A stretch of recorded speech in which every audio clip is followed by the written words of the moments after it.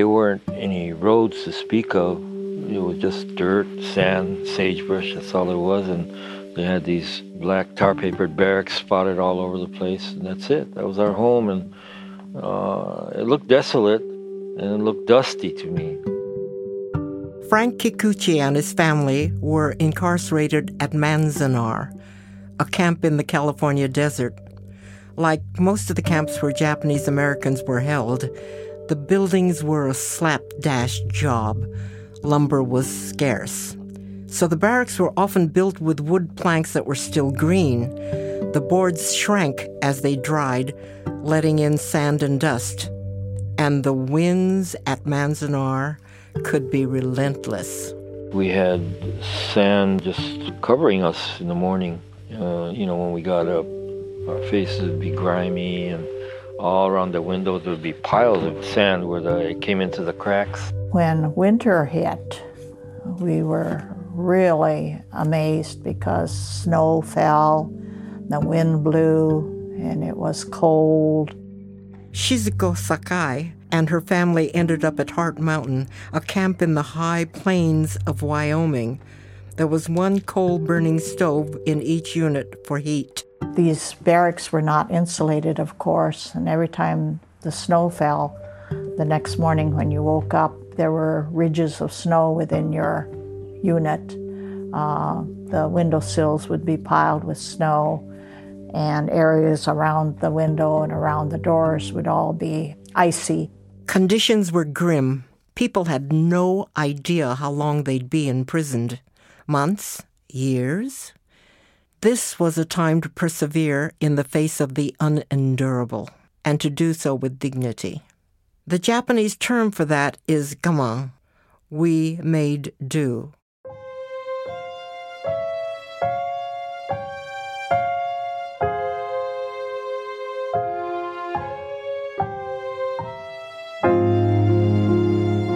From APM Reports and the Smithsonian's National Museum of American History, this is Order 9066, a podcast series about the incarceration of Japanese Americans during World War II. I'm Pat Suzuki. In this chapter, we're going to hear how people in the camps practiced gaman through work, school, and ways of passing the time. Most of the camps were run by the newly created War Relocation Authority. The top camp administrators were all white, but with 120,000 people living behind the barbed wire, there was a lot of work for the incarcerees to do. To operate the camp, they had various jobs, and I helped at the warehouse unloading trucks and so forth, the rations that were brought in. And I worked at the butcher shop for a while. Isami Nakao was imprisoned at Manzanar along with the woman he would marry, Kazuko. She started out as a typist in the camp clinic where all of the camp's food workers got medical screenings. So they'd come in for a physical and everything. Issei's and the Nisei doctors were having very difficult time communicating. Issei is the Japanese term for first-generation immigrants to America. Japanese is their native language. Second-generation people, folks born in the U.S., we call Nisei. Some speak fluent Japanese, others less so. And I would be sitting there listening, and I get very, very jittery and nervous because they're not communicating well. So I just jumped up and I start to interpret. And ever since I started doing that.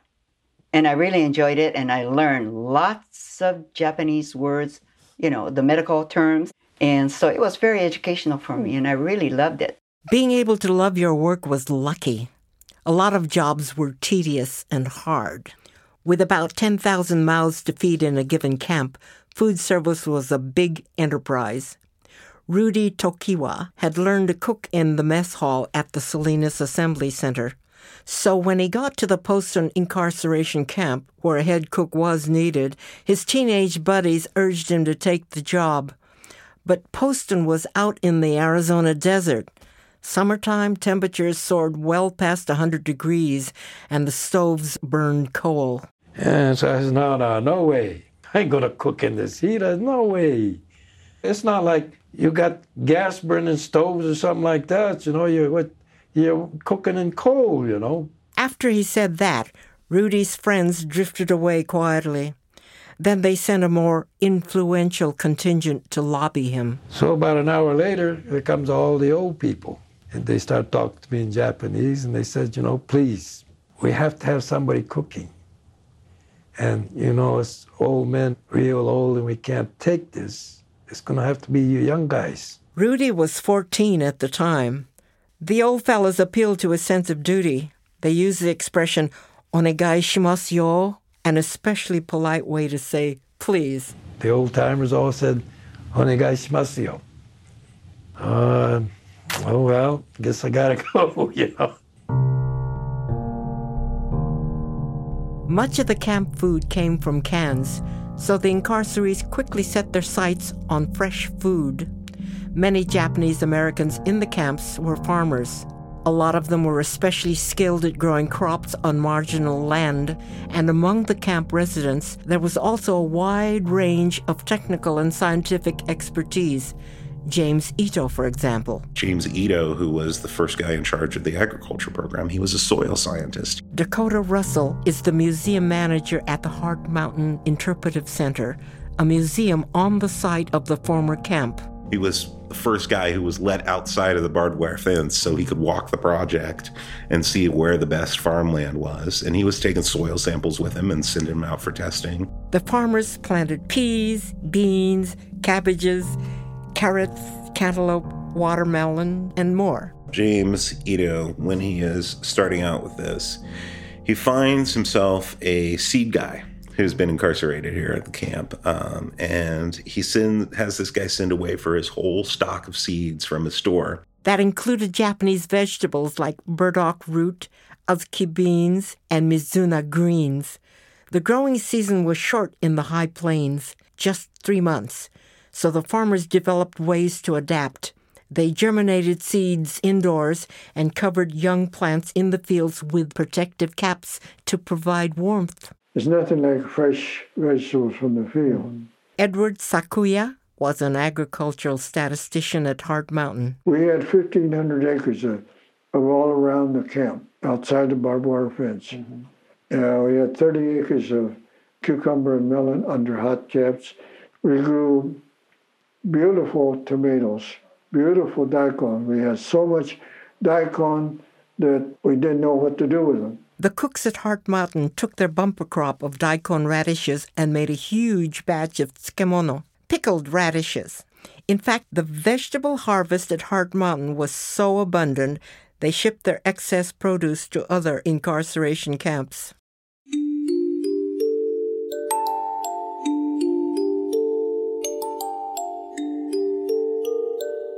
The incarcerated Japanese Americans did all kinds of jobs. There were doctors and nurses, ditch diggers and dishwashers, mechanics and carpenters, teachers and garbage collectors. My mother was an assistant cook. She made $16 a month. $16 a month. Mas Hashimoto's family was at Poston in Arizona. Professional people, doctors and administrators, get $19 a month. And then the part-time workers got $12 a month. And the pay was based on the military.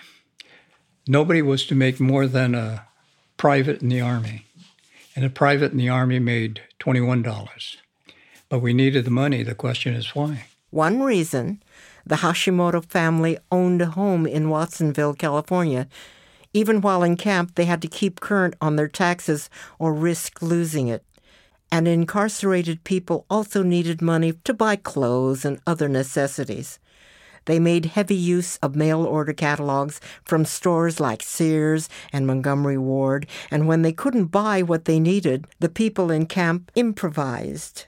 Jane Oka's parents were farmers, used to working with their hands. Her dad made furniture. He had to handsaw everything, and yet he made beds for us.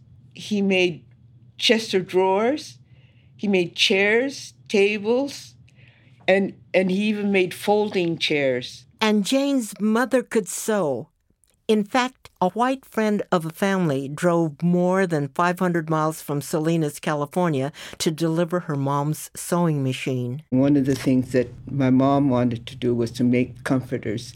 And so my dad planted cotton between the barracks. He also made a hand roller to take the seeds out. And so that's what we did as kids. We rolled this thing and took all the seeds out. You have to really respect the resourcefulness of the Japanese Americans who were held here. Again, Dakota Russell of Hard Mountain. Because almost as soon as they arrived, they started to improve things, to try and make things better at the camp. Like any American community, Japanese Americans set up athletic leagues. You had people playing baseball. This is historian Alice Yang from the University of California. They had musical groups, choirs, dances. It doesn't mean that they weren't victimized. It means that their way of responding was to try to create as normal an existence as possible. That was an attempt to counter the sense of being in a prison camp.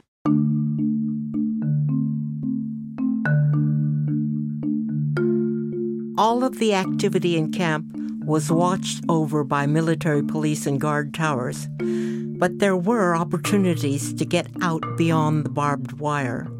At Minidoka in Idaho, the camp's fire department was largely manned by Japanese Americans. Shosuke Sasaki says at the height of the fire season, the Interior Department recruited them to help battle wildfires in other parts of the region. Most of those fires in the summer were started by lightning. And being wartime, they didn't have enough men to put on a fire line. So they used to come into camp and ask us to volunteer to engage in firefighting. And for doing that, we got 50 cents an hour. They liked our work so much, they said, "You're the best firefighting crews we have ever had." So they gave us a merit raise of 10 cents an hour. Sasaki enjoyed getting out of camp. Sometimes the crews would stop on their way back to do some shopping, and there was one fire he regretted missing out on. The fire started near a hot spring, and when the fellows got out there, the fire had died down by itself, and the boys had a grand time taking a bath in those hot spring waters. With the wartime labor shortage, there was other work outside camp, and these jobs often paid the prevailing wage so people could make more money than inside camp. Some people labored in sawmills. There was factory work canning peas and bottling ketchup. And in the fall, a large number of incarcerated people helped local farmers with the harvest. In 1942 alone, roughly 10,000 Japanese Americans were released from camp temporarily to do agricultural work. It was back-breaking work. Art Abe found himself cutting off the tops of sugar beets as he harvested them in Idaho. I never knew how difficult it would be. You'd be bent over all day long, and a truck would come by and you'd pick it up, throw it in the truck. Abe and his crew slept in an old railroad boxcar on the farm. They had to cook their own food, but there was a problem with white people in the nearby town. There was a butcher shop that wouldn't sell us anything, and there was a barber in town that had a sign, "No Japs," in the window. They had 2 grocery stores.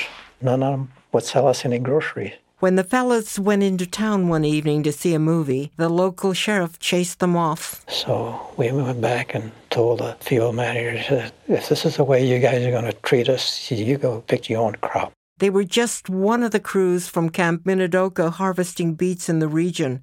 If all the crews quit, it would be a disaster for the local community. And so all the farmers got together and they went to the sheriff, and I says, these guys are helping us. And the sheriff was an elected position, so he backed off. And so we were able to go to the movies after that.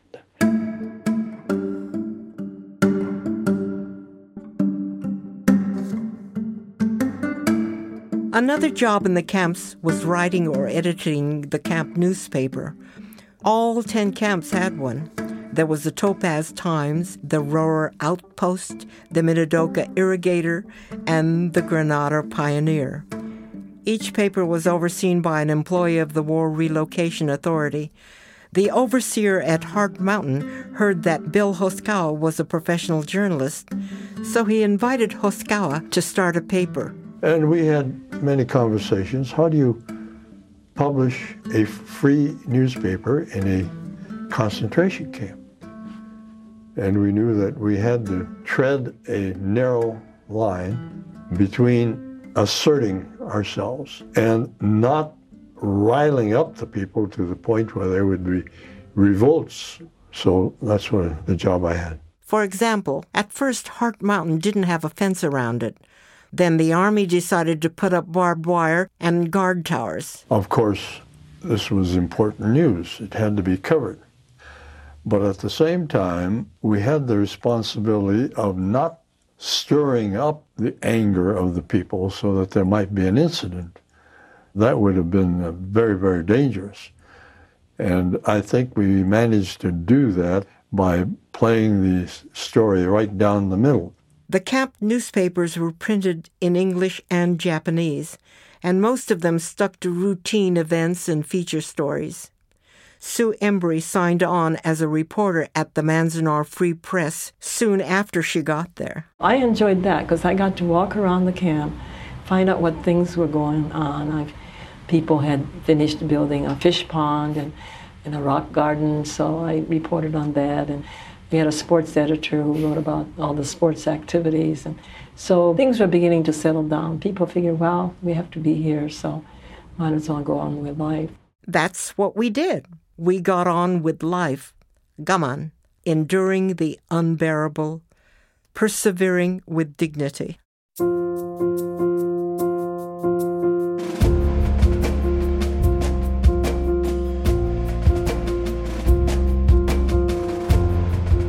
The median age in the camps was 17, so a lot of kids were still in school. People arrived at Manzanar in the spring, before a formal school had been set up. Parents and older teens stepped in. Matsue Watanabe remembers. We sat on the floor because there was no furniture and there weren't any books, but they did bring in some teachers, and so they did the best they could also without the supplies. When I think back, I think that was really something for them to take it into their own hands to take care of us that way. Over time, permanent schools were built in every camp. The teaching staff was primarily Caucasian, and the quality of instruction varied. Helen Hirano Christ remembers one incompetent teacher. The boys in class heckled her in Japanese. And she didn't like that at all. And she put up with it for a little while. And when it got really bad, then she put on her hat and stalked out the room and said, "My father said, don't deal with the scum, and I won't." And she didn't ever come back again. Then came another white teacher. And she was a very poor speller, and her grammar wasn't very good. And she would write sentences on the blackboard, and these same boys would correct her grammar and correct her spelling and talk to her in Japanese. And she gave up on us, too. But there were good teachers. Some were incarcerees. Some came from nearby towns. Some were Quakers from far away who'd volunteered to live and work in the camps. Students and teachers often developed strong relationships. High school student Henry Miyatake was so inspired by a civics class that he made a close study of the U.S. Constitution and Bill of Rights. Then he wrote a 13-page paper. My term paper was American Democracy, What It Means to Me. It was a collection of all my frustrations about being in the camp and all the things that caused me concern about what was happening to us. And everything about the treatment of blacks in the South, and I wrote all my frustrations in there. Miss Ammerman, his teacher, did not approve. She said, I'm very disappointed in you. So I thought, gee, she'd be happier than heck to see it, you know. And so I said, well, I don't think I did anything wrong. And she said, well, unless you rewrite it, I'm not going to accept it. If Miss Ammerman didn't accept the paper, Henry would get an F in class. And if he got an F in class, school policy meant he would fail the semester. Henry thought it over, and he refused to rewrite his paper. Citing his First Amendment right of free speech, he said, "After all, it's one of the 4 freedoms that Franklin Roosevelt says we're fighting for in this war." All that got Henry was a trip to the school office where he was told, "You might be right in principle, but you're not right in terms of the school rules." Henry Miyatake was kicked out of high school. He didn't want his parents to find out, so he studied on his own in the school library. In later years, some former incarcerees had fond memories of certain teachers. May Sasaki credits one teacher, a Quaker, with kindling a lifelong passion. I had a leaning towards art, and so she taught me how to draw and make pastel drawings.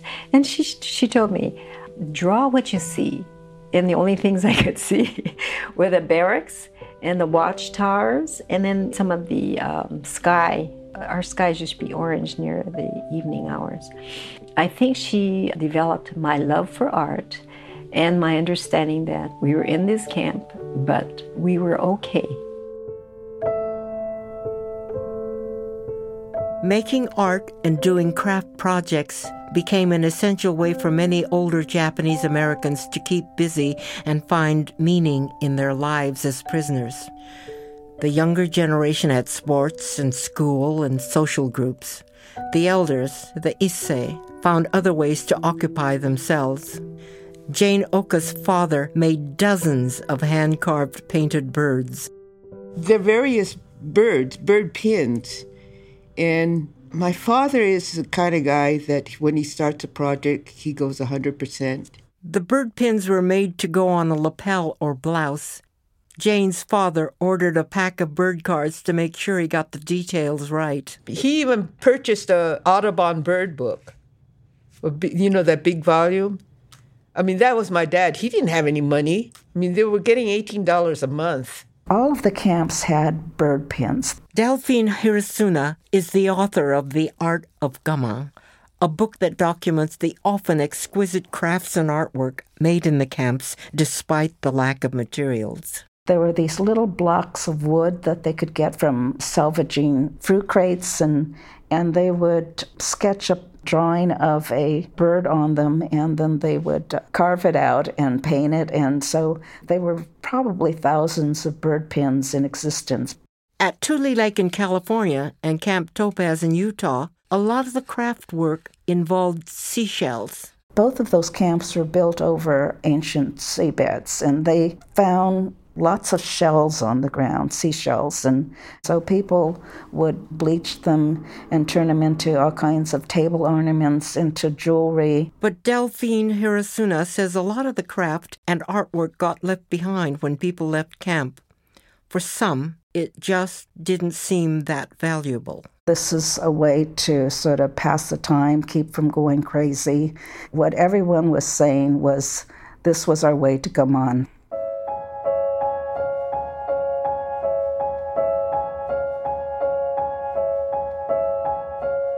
To persevere with dignity could be exceptionally difficult in the prison camps.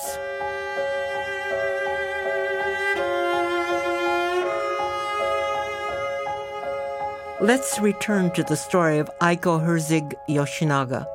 She was a 17-year-old who eloped with her boyfriend during the evacuation and went to camp with him and his family. 3 months after arriving at Manzanar, Aiko learned she was pregnant. Access to healthy food in camp was limited, and Aiko worried about getting enough nutrition for the baby.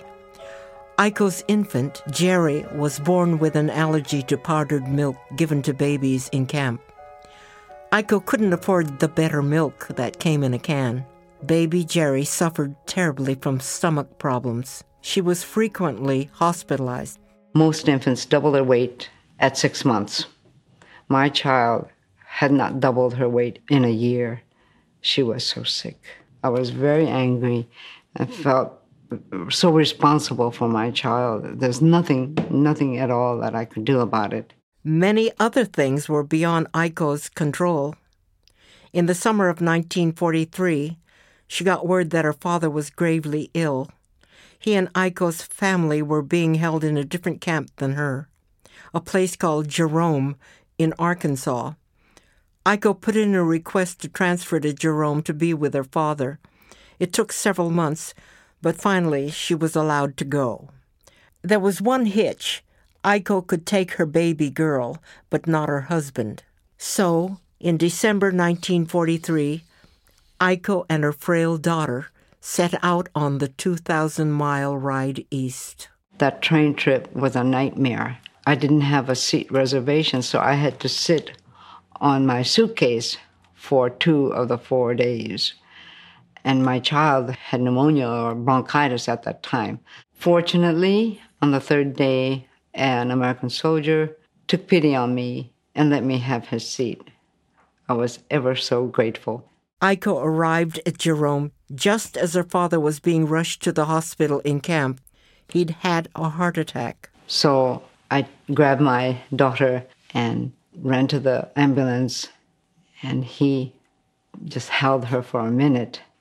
10 days later, after I arrived, on Christmas morning, he died. Aiko remained with her mother and siblings at the camp in Arkansas.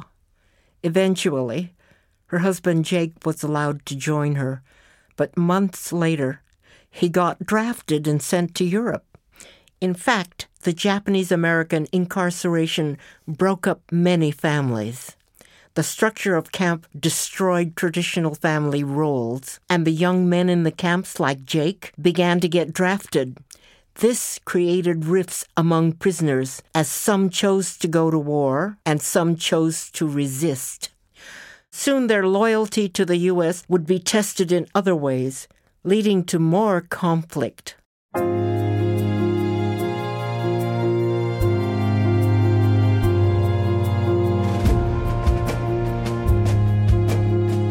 This is Order 9066. We're going to take a break now and come back on Memorial Day with 4 more episodes. I wanted to fight for the United States, the same as my classmates. Whether I lived or not didn't make any difference. Everybody was going to fight the war. I was angry, really angry. They kick us around, and now you're going to have to go and prove that you're an American. No way. From my feeling, it was totally wrong. That's coming up on Order 9066. I'm Pat Suzuki. Please help us spread the word about this series by leaving a review on Apple Podcasts or wherever you get your podcasts. Order 9066 is produced by Kate Ellis and Stephen Smith and edited by Mary Beth Kirshner. The theme music is by Genji Saraisi. The production team includes Nathan Toby, Alex Baumhart, Andy Cruz, Hannah Mariyama, and Emerald O'Brien. Our technical director is Corey Schreppel. This podcast is a collaboration with the Smithsonian's National Museum of American History. The team there includes Jennifer Jones, Noriko Sanefuji, and Valeska Hilbig. Special thanks to Densho, the Japanese American Legacy Project. Their mission is to preserve the testimonies of Japanese Americans who were unjustly incarcerated during World War II. Many of the oral histories used in this series were provided by Densho. If you want to learn more about the terminology we use to describe the incarceration and why we don't call it internment, go to our website, apmreports.org. You'll find links to other resources too. While you're there, you can upload any photos of any objects you may have that are linked to the incarceration and see a gallery of what others have contributed. You can also find a link to the Smithsonian's online exhibition, Righting a Wrong. That's apmreports.org. Thanks for listening. Support for Order 9066 comes from the Terasaki Family Foundation, the Henry Luce Foundation, the Wallace Alexander Gerbode Foundation, and Penelope Shawla. This is APM, American Public Media.